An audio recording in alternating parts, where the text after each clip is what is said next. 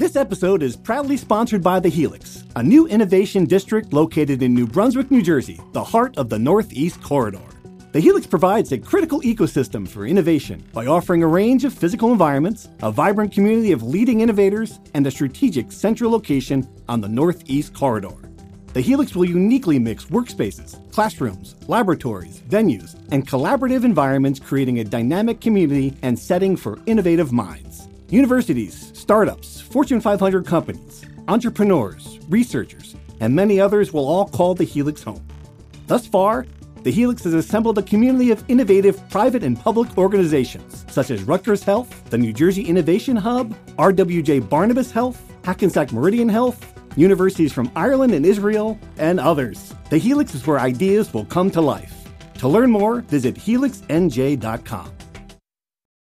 From NJ.com and the Star Ledger, welcome to the Rutgers Rant, your one-stop podcast for the Scarlet Knights, with your hosts Steve Politti and Rutgers insiders Brian Fonseca and Pat Lenny. Let's start shopping. Hello, everybody. Welcome back to the Rant. This is obviously not Steve Politti. He is at a beach at an undisclosed location as far away as possible from us. It's just Fonseca here with Pat Lenny. It's been a week since we went to Big Ten Media Days.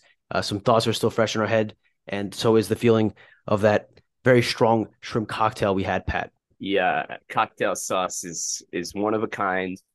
Apparently, it's an enzyme from the horseradish that really burns out your sinuses. So it's actually great because I went there with a little bit of a cold and came back like fully revived by cocktail sauce. What's better than that? Nothing's better than that. And I'm glad you told me. I had no idea that's what caused that immense pain that I felt in the back of my brain stem. So I'm glad you cleared that up. I can't tell you what an enzyme is. I mean, I failed every biology class at Rutgers. It's way over my head. Got to start interviewing some biologists after this. Yeah.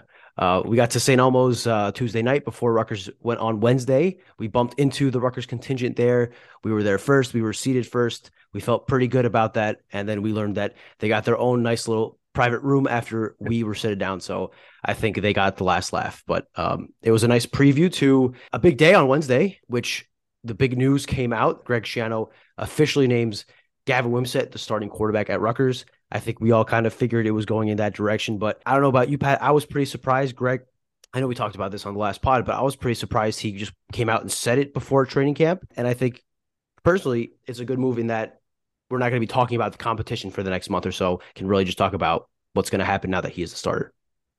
Yeah, I thought we were trending towards that direction, of course, but I was a little bit surprised that he openly announced it at media days. I thought it was going to be maybe a week or two into camp when, you could officially say that there was a position battle and Gavin was ahead of Evan Simon. That I said last week, I thought it was going to happen sooner rather than later. I'm glad that turned out to be right, but I didn't expect it to be this soon. I will say that. I agree with you. We asked Schiano, does this give a little bit of a confidence boost to Gavin, knowing that he's going to be the starter going in? And he kind of said, yeah, and that, every circumstance dictates itself. But the way things are going right now, he's very happy with the way that Gavin and Evan have developed in the quarterback room with Kirk Shiraka.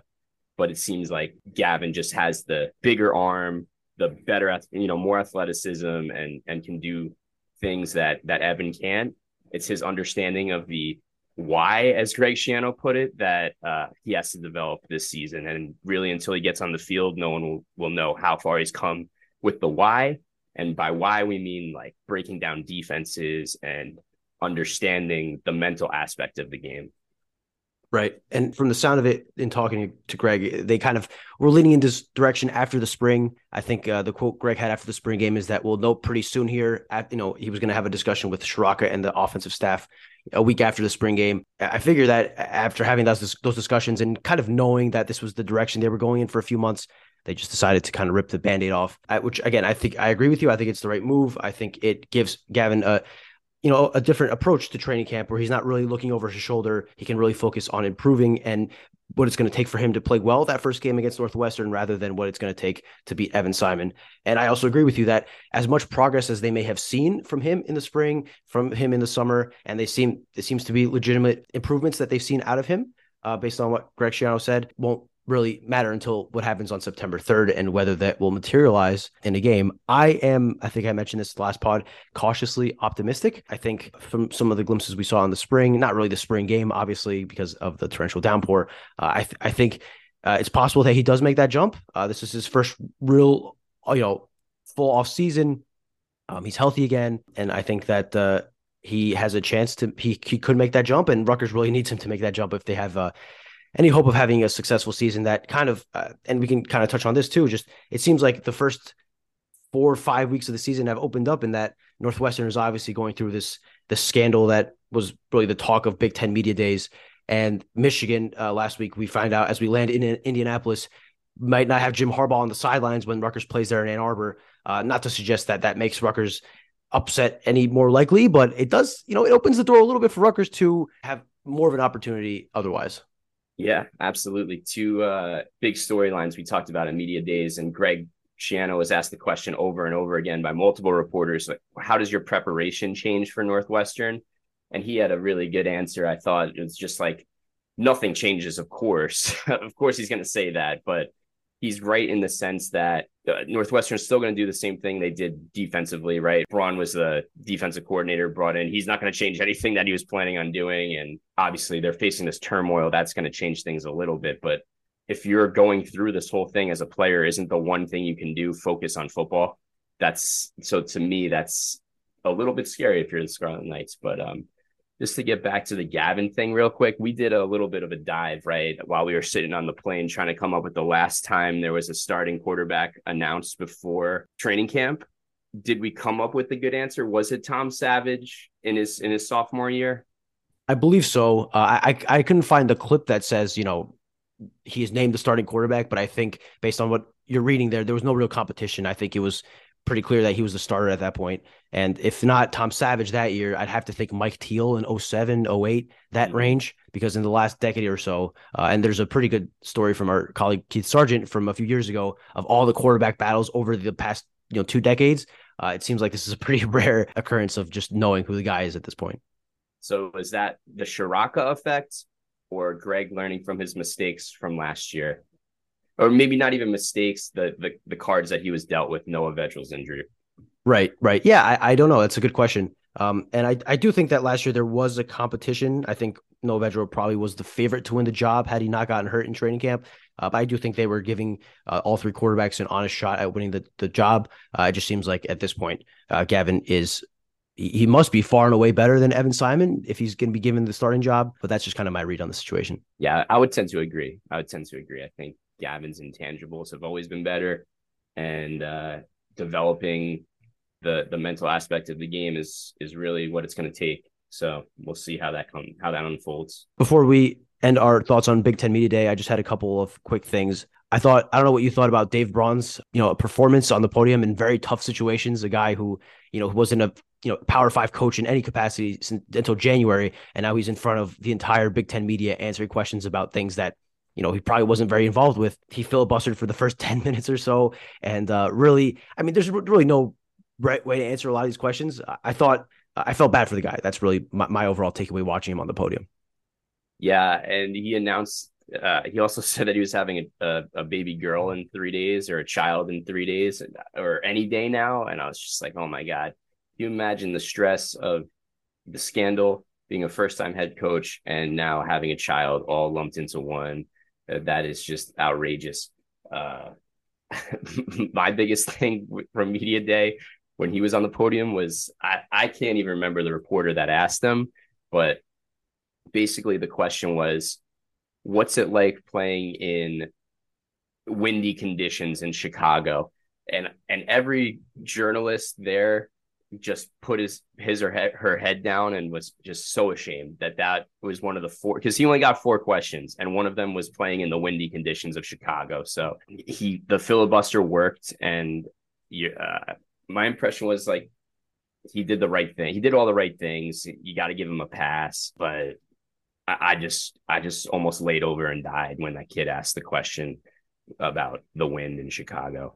He must have breathed a massive sigh of relief when that question came, because it was 2 more minutes he could have filled in with other. I don't even remember what he said, honestly, but it feels like he just went on and on, much like the wind, just about anything other than the scandal. You always get these interesting questions at media day, right? Like they invite a lot of different people to this event. It's not all, newspaper and TV guys like us. There are some, I'm not quite sure what the right word is, but outlets that are not entirely professional. You could see that when Brett Bielema was the first guy on the podium, and I think the third question he gets asked is whether he's watched Barbie yet. And I thought that guy was going to ask every coach about it. I was really looking forward to hearing Greg Schiano's thoughts on the Barbie movie. I'm sure he has a very detailed review ready to go whenever someone asks, but no one did ask. We did not have time at the podium on the side to ask him either. So maybe that'll be a training camp question for Greg. What was better, Barbie or Oppenheimer? I'm sure he has strong thoughts. Yeah, I know. It's a little bit of the Super Bowl clowns show is a little bit like that at Big Ten Media Days, in a sense that just what I didn't see this year though, maybe it was day 2 and we weren't there, but I didn't see any of the Cub reporters, the kids that won like the Big Ten contest, that asked the questions, because that was one of my favorite parts of last year when Jim Harbaugh just absolutely annihilated a 12-year-old girl who asked him what his goals for the season was, and his answer, and I guess it was I'm trying to count on my hand here, 5 words maybe: win the Big Ten, win a national championship. So 7 words, and just in the angriest voice, and it was a snarl. All right, it was a snarl, and I felt so bad for the poor girl. She'll never grow up to be a journalist because of that moment. Probably for the best for her, to be honest. Yeah. But then she can't have a podcast, have all this fun every week. So who knows? All the glamour we get as hosts of the Rutgers Rant, for sure. She'll be missing out on that. Just a couple more general Big Ten thoughts. I thought Tony Petitti, the Big Ten commissioner, it was his first time. I thought it was fine. I thought he was a little less dry than Kevin Warren, but really no news ever really comes out of those press conferences. So I thought he was, for his first state of the conference address, I thought he was fine. And I think that much better was Aaron Lewis. I think you tweeted about this a little earlier. I thought he really shined on TV, at the podium, really everywhere. He put a mic in front of him. Great personality on him. I told him this a couple times, and I meant it. I think he has a future on TV. I think we can certainly see him on a Big Ten Network panel in 20 years when his NFL career is, when his professional football career is over. I don't know. Did you feel the same way just watching Aaron Lewis kind of navigate the questions? Absolutely. Can't think of one moment that really stands out. Oh, maybe he was wearing a pink pinstripe suit. And I was like, Aaron, why the pink? He's like, oh, because Spider-Man. I was like, wait, Spider-Man wears red and blue, not pink and blue. He's like, yeah, it still looks the part. So I was like, but he is, as I wrote in a preview, just hard to slow down on the field and hard to slow down once he gets rolling with his words. And I think that's just the big personality and the way it spills out. I think Rutgers fans are really going to love to hear from Aaron Lewis this year.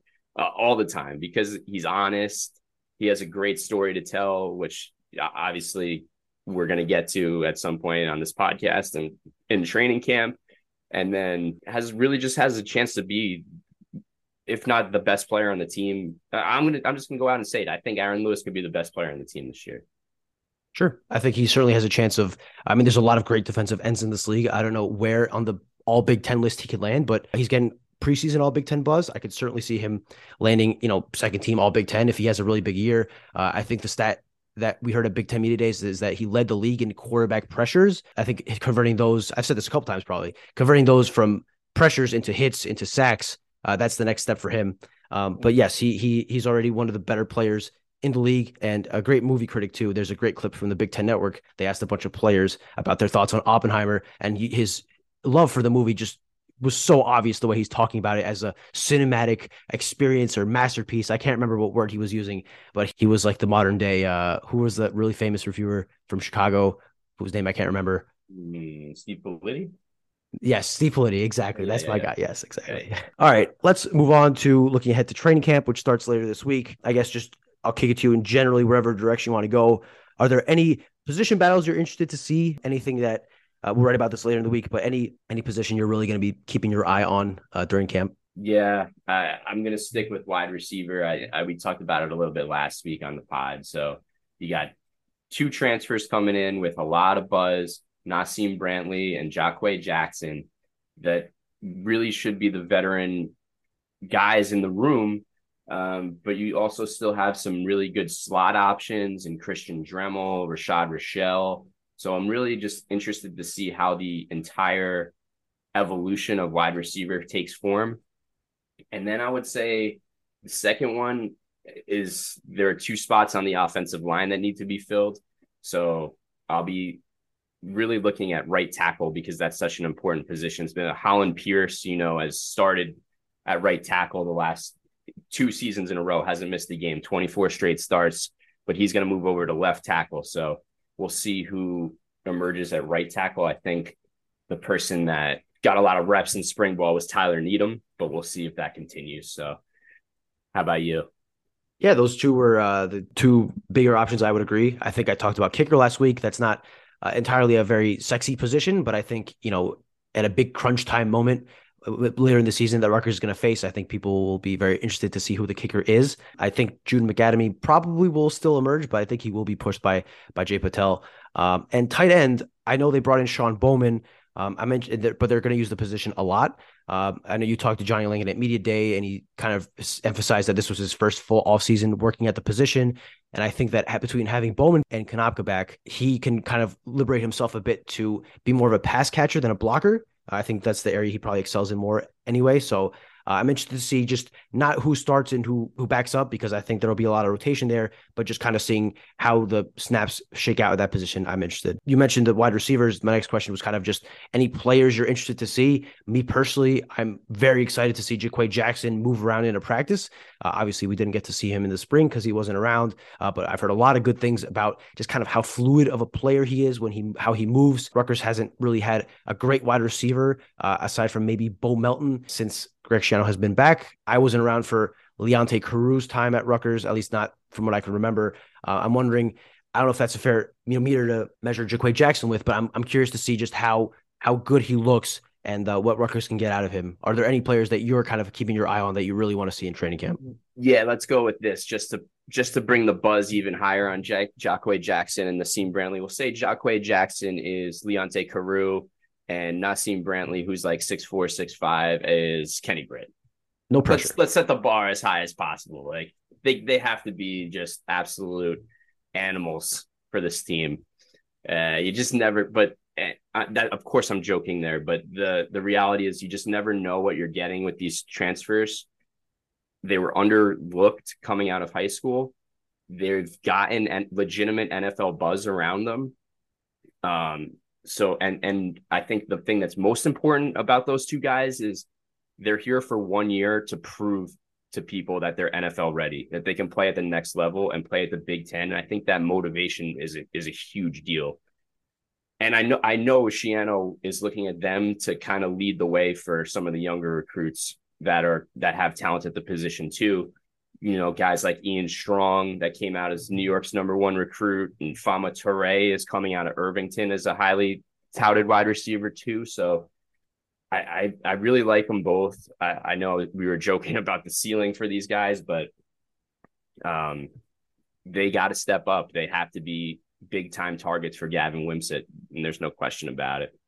Right. They definitely need them to be very good, better than what the players that they're replacing, obviously for Rutgers to have a chance at making that first bowl game, the traditional route since 2014. I know you and I asked Greg Schiano and the players at Big Ten Media Day whether this season, what are the expectations for the season, trying to get to whether this is a bowl or bust kind of year. I know Johnny Langan told you that, yeah, unsolicited, you didn't ask him, but he said it's kind of bowl or bust for me. It's his last year. I'm sure Deion Jennings is feeling very similar. Greg Schiano was a bit more measured, didn't really want to put specific markers down for what success would be. I guess, one, what did you think of that? And two, what do you think? Do you think this is a bowl or bust kind of year for it to be successful for Rutgers? Yeah, and any person that asks us about Rutgers, like, that's the big question. Is this a bowl team or not? And it's so hard. I'm going to take the Schiano route on this and go fall upon his answer, which is always, you never know what's going to happen in week 6 and what circumstances are going to dictate your hand. So my gut says the over under on their wins for the season is 4. I thoroughly think they will hit that. 5-7, 6-6, I think are both realistic. I just think that there's more experience. The back end of Schiano's pipeline is a little bit better than it was last year. We've already seen what the defense can do. And if the offense can just get somewhat up to speed and be average, I think this will be a team that pushes for a bowl game. So I'm a little bit glass half full on this season. So I think the return of Sam Brown is huge. I know we'll talk about that, obviously. But yeah, what about you? What do you think? Yeah, I tend to agree. I think if everything breaks right for this team, 6-6 is certainly possible. We'll go through at the end of training camp kind of the schedule and break down where we think things could break. But, the first half of the season is really critical. Obviously, they have 3 very winnable non-conference games. They get a break playing Northwestern in absolute shambles early on. And while the West crossovers aren't great, aside from that, Wisconsin and Iowa aren't easy, especially on the road. I think there is enough chances there that if like you said, if the defense takes another step forward, they were already pretty good last year. If the transfers work out at wide receiver, if the running back room could play as well as it looks on paper, and if the offensive line could hold on, and obviously if Gavin Wimsatt could play well and live up to some of his potential, I certainly think it's possible. To that end, I think a fun exercise to look at this is to look at the 1 year that Rutgers did go to a bowl game in Schiano 2.0, the 1 year that they were very close to doing so the traditional route, 2021. I just wanted to do a little bit of an over-under on how certain players at certain positions did that year and whether the players in that position this year can surpass those numbers, because I figure that in order for Rutgers to get that extra win, they're going to have to probably do a little bit better than they were that year. So we'll start off with probably the easiest one. Sam Brown, will he go over or under Isaiah Pacheco's 647 rushing yards? Over. And it has to be for this offense to find its identity again. I would agree. I'm not sure if he'll be the first 1,000-yard rusher since Juwan Jameson in 2012. That's a pretty high mark. And I think Greg Schiano in the past has expressed that is not exactly the gold standard. And given the depth they have in that room, they have 4 guys they could probably trust. I don't think he'll have enough carries. And I think they'll probably be cautious with, I know that he set the Rutgers Big Ten record with the amount of carries in that game against Indiana. I'm not sure how many 30 carry games he'll have just because they don't want to risk him getting injured again. But I certainly agree. I think he will surpass those 647. Gavin Wimsatt, Noah Vedral had 1,854 yards and 7 touchdowns. Pretty good year. He also had 7 interceptions, but we will kind of ignore that. I guess we can include that, but all right, let's go one by one. 1,854 yards, Gavin Wimsatt this season. Assuming he stays healthy the whole time, to be clear. It's a lot. That is a lot. I'm going to say just under, and I think a big reason why is you're going to see a lot of it with his legs. So it may take a little bit away from his passing yardage.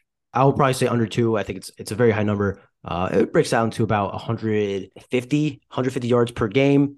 I'm not quite sure how many times he surpassed that last year, but I can't imagine it was 20 times. So I'll go under, but I wouldn't be shocked if he goes over.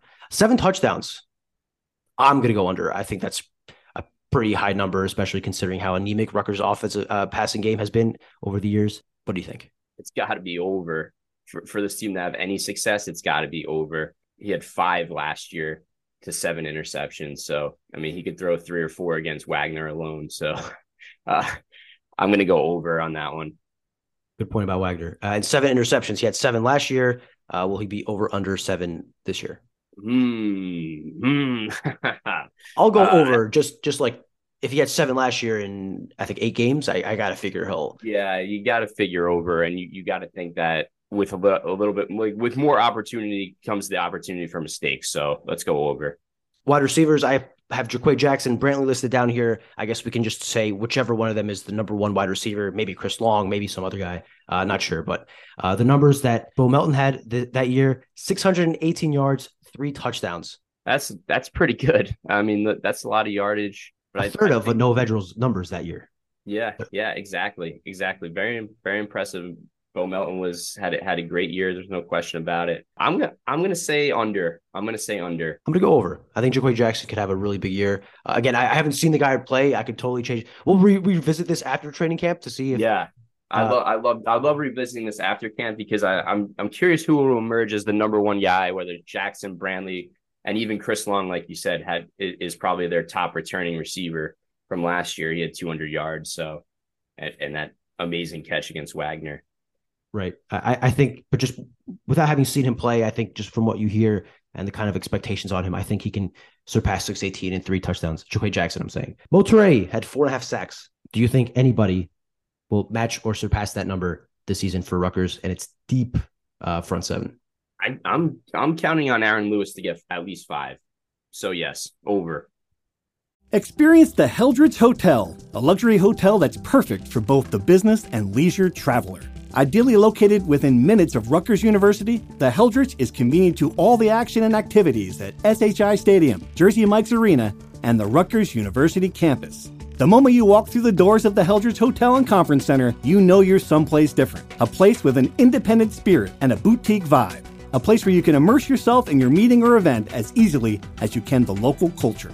Located in the heart of the city, the Heldridge lets you experience all that New Brunswick has to offer. Whether you're coming to New Brunswick for a fun weekend with friends, in town for a Scarlet Knights game, or attending a business meeting, book your accommodations today at theheldridge.com.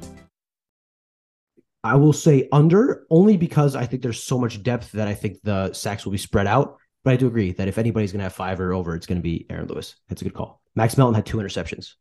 Over under. Man, that I think he had 2 last. Longer Beam had 2 last year too. I'm going to say over. The defense has been really good. Max Melton has that NFL caliber. As a shutdown corner, he can take the ball away. I'm going to say over. I will say over 2. I think it's a low enough number that somebody can get 3 interceptions, right? And the big one, Rutgers, 5.5 wins. Oh man, the Fonseca Sportsbook upping the ante, basically asking if this is going to be a bowl season for the second time on this podcast. Yes, so we can make it quick. Gut instinct, over under. I'm so torn. I'm so torn, but I'm going to say over. I'm saying Rutgers is bowling this year. I am a terrible bettor, so take that for what it's worth. I will go under, and I think every Rutgers fan listening to this should be cheering in their cars because Fade Fonseca is very real. So you're willing it into action. You know. It's my belief. But I'm just saying that I am maybe the world's worst gambler. So that's a good sign for Rutgers. If it changes your opinion at all, a listener submitted this to us over text. A betting slip out of Harrah's in New Orleans. The number, Rutgers over under 4 wins, not 4.5, 4 wins.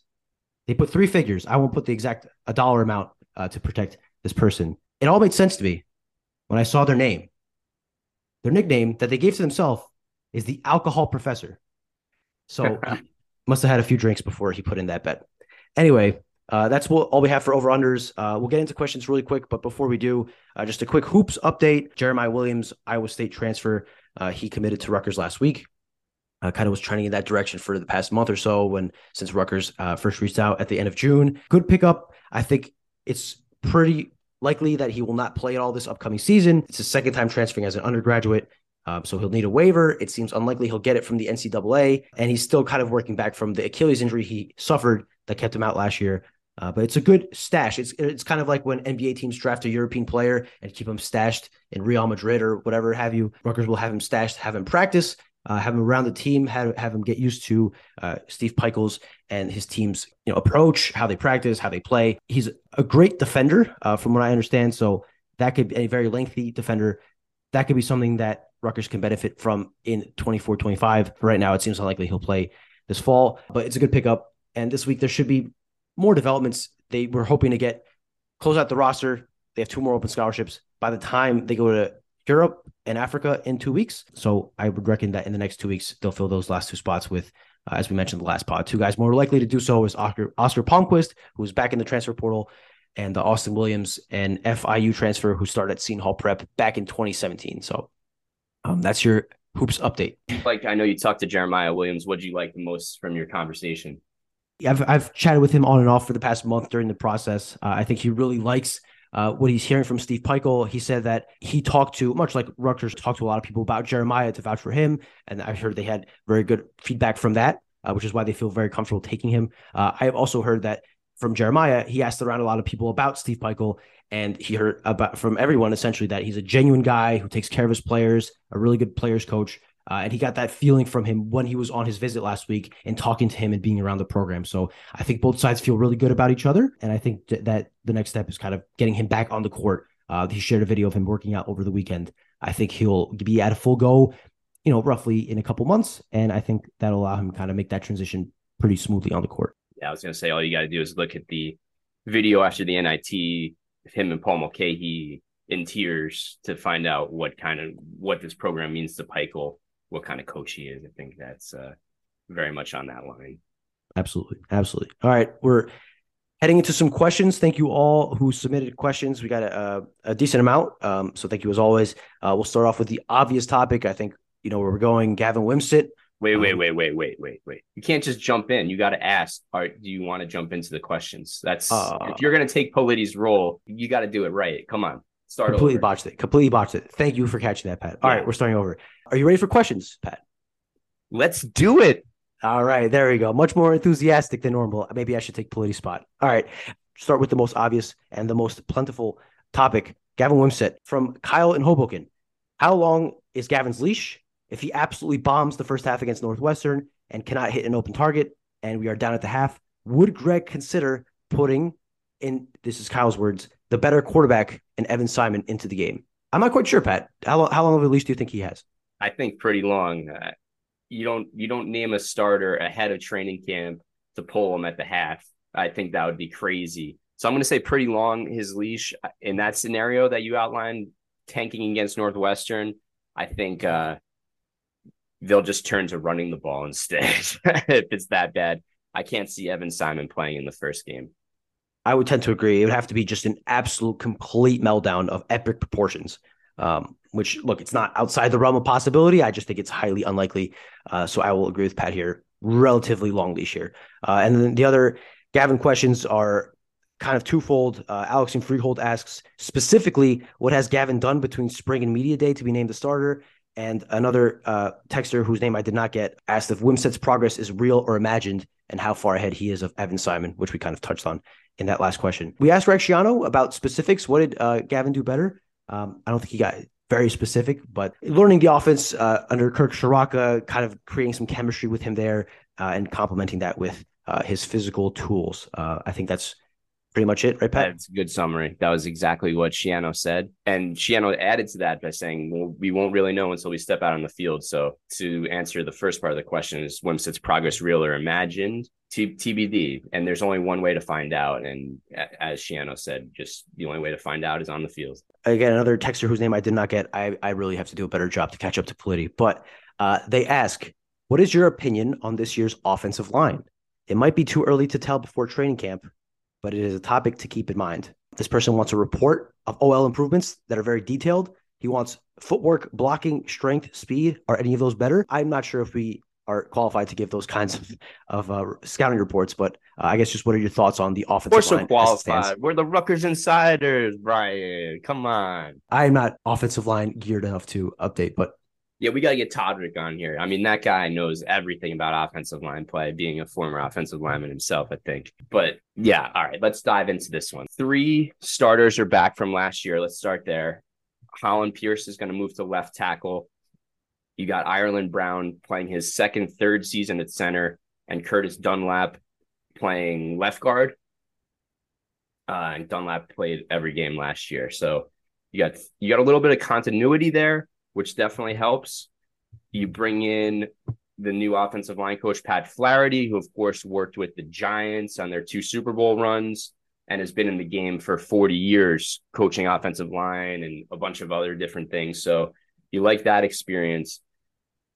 We'll see in training camp. We'll ask about the specifics when it comes to what's actually better, what are they working on, things like that. But I did see a statistic that Rutgers, from a size perspective, I think was 3rd in the Big Ten. If you just took the 5 offensive linemen and their height and weight, they were 3rd overall. I saw that on Twitter. I don't know how accurate it is. We'll have to break that down ourselves as great reporters.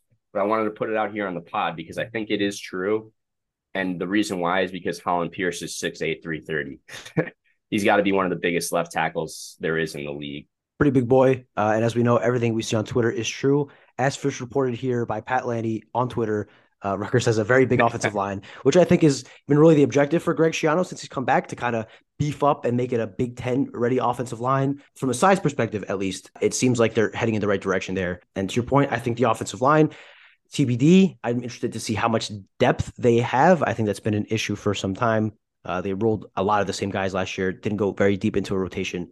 I'm wondering if they've been able to build that part of the pipeline that Greg Schiano likes to mention. I'm not sure if they've done that yet, but we'll see in training camp. Next question, Joe in Monmouth County. Expectations. For the third time, we're going to be talking about expectations this season. But from this perspective is, when you guys were in Indy, were there any journalists or coaches that were really high or really low on Rutgers football compared to your expectations for the season? Personally, I don't think so. The official poll from Cleveland.com had Rutgers as 6th in the Big Ten East. And I don't think that there were really any strong opinions from anybody else that dissuades from that. At Big Ten Media Days, Pat, I think we all kind of, as in a Big Ten media contingent, I think that sounds about right for everyone's expectations. Yeah, I would just add that unsurprisingly, Rutgers is a little bit of a, there are 100 people there covering Ohio State. There are 75 people there covering Penn State, the Michigan contingent, Iowa contingent. There's just a ton of reporters covering those teams. And the Rutgers, Marylands of the world are kind of just not just there, but they don't have media swarms like the other teams do. So I think a lot of what happens at Big Ten Media Days, that Rutgers kind of just falls to the bottom of the interest level. And I'll leave it at that. I would agree. Yeah. And even those other big schools, they have huge media contingents, and they have members of other teams' medias also joining in on those scrums and wanting to hear what they say. So I agree. I think it's pretty clear that Rutgers is not the big draw in the Big Ten. And that's an example there for sure.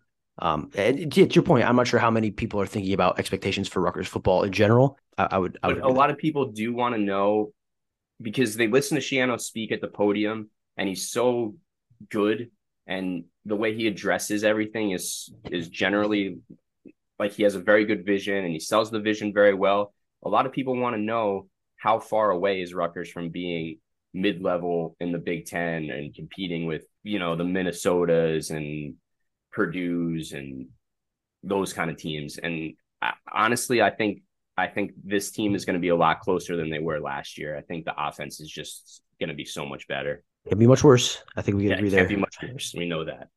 Just a couple more. CJ from Basking Ridge. He's curious about what the rumblings were like at Big Ten Media Day about the accusations that came out in a front office sports report about PJ Fleck in Minnesota football. For those who haven't read, there was a report from AJ Perez, former Star Ledger reporter, actually, about the kind of cult at Minnesota football under PJ Fleck, and just some, off the wall accusations. No real hazing things like Northwestern, really. Just some kind of weird stuff, like PJ Fleck asking his players to clap for him when he walks into the locker room, and if they didn't clap to his satisfaction, he would walk out and walk back in, which is just very PJ Fleck-esque. And there were some serious accusations that PJ Fleck denied at Big Ten Media Days about exercise as punishment, which is not legal in the Big Ten. They outruled that in the wake of Jordan McNair at Maryland dying a tragic death, I believe in 2018, and other things. But Pat, to me, kind of at the moment, it felt like this, and in the day since, it's also felt like this, just kind of a real nothing burger, really, right? It really, it just felt like the timing of everything, the reporting felt a little flat.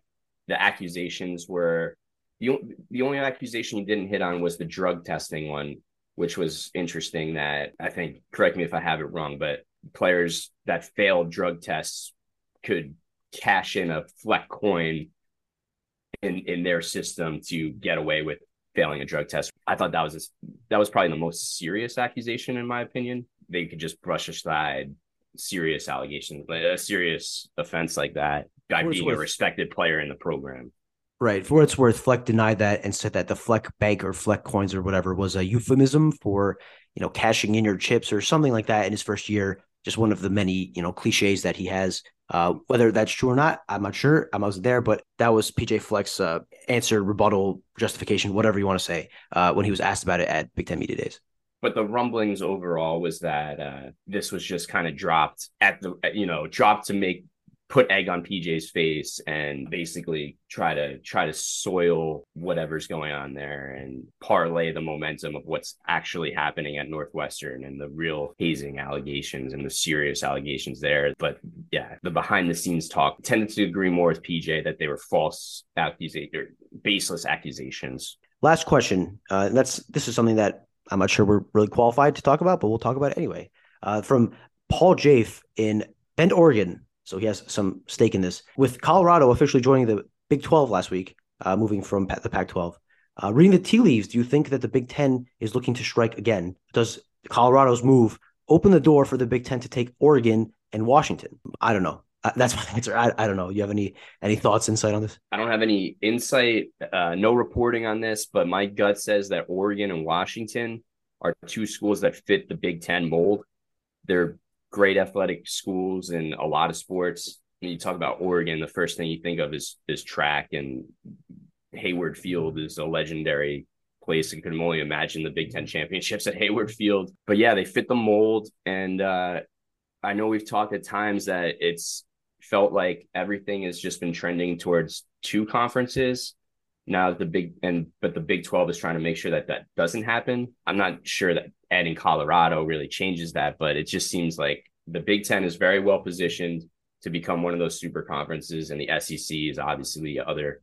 And whatever unfolds in the next 5-10 years is really going to dictate whether these two conferences just run college football in a sense. That everything runs through the Big 10 and SEC, and everyone else is kind of an afterthought or gobbled up by the conglomerate. So we'll see.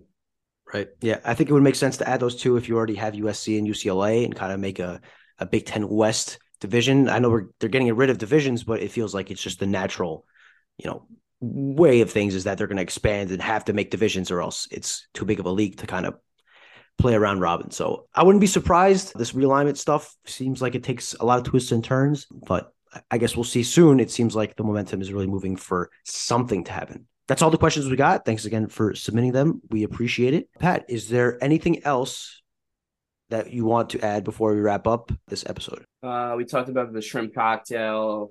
We don't have any great stories from Indianapolis like we did in past years. No Mary Tyler Moore incidents. Brian was on his game for the most part. I do want to say this. I thought the three guys that Rutgers brought to Indianapolis really represented the program at an extremely high level. They were all very well-spoken and just great leaders. And it's kind of what you've come to expect from guys that are, Deion Jennings and Johnny Langan are back for a sixth year. And they both have very unique stories, I thought, which, we told in a little bit of a sense. Deion Jennings obviously missed a lot of time with injuries early in his career, and then had just a tremendous season last year to become a defensive leader. And Johnny Langan, of course, everyone knows his story of coming as a quarterback, playing quarterback, switching to tight end. And then what we found out at media day was that last year he was actually injured in the offseason and couldn't run until halfway through fall camp. So his transition to tight end was a little slower. So he's expecting bigger things this year and bigger things in the offense. We talked about what the addition of Sean Bowman means for him as well. So, and then lastly, I'll never get the image of Aaron Lewis just going through the chop on Big Ten Network. It's stuck in my head. I think they asked him like 3 times, and he just stared into the camera and gave off what chop means. And I forget the exact word, but like trust character chop. It's just one of those things you just never forget. So can't wait to spend some time with Aaron Lewis in camp for sure. Now that you mentioned that, I'm not sure if he's going to be a TV analyst or a WWE superstar. That's good. That's good. I think he has the personality for both, and definitely has the body composition to be a WWE superstar. So I guess we'll see. But yeah, I have nothing really to add either. We didn't have to wait at Newark Airport for 9 hours like we did last year on the way there. And on the way back, we even got into an earlier flight, which was very convenient. We complain about United and airlines all the time. United was first class this time. So if they want to give us sponsorship on the pod, we would also appreciate that. But that's all I got. That's all we got for Pat. This is Brian Fonseca saying goodbye with the rant. We'll talk to you guys soon. Until then, goodbye. Thank you for listening to the Rutgers Rant. To participate in the conversation and receive live updates about the Scarlet Knights directly to your phone, sign up at nj.com/insider.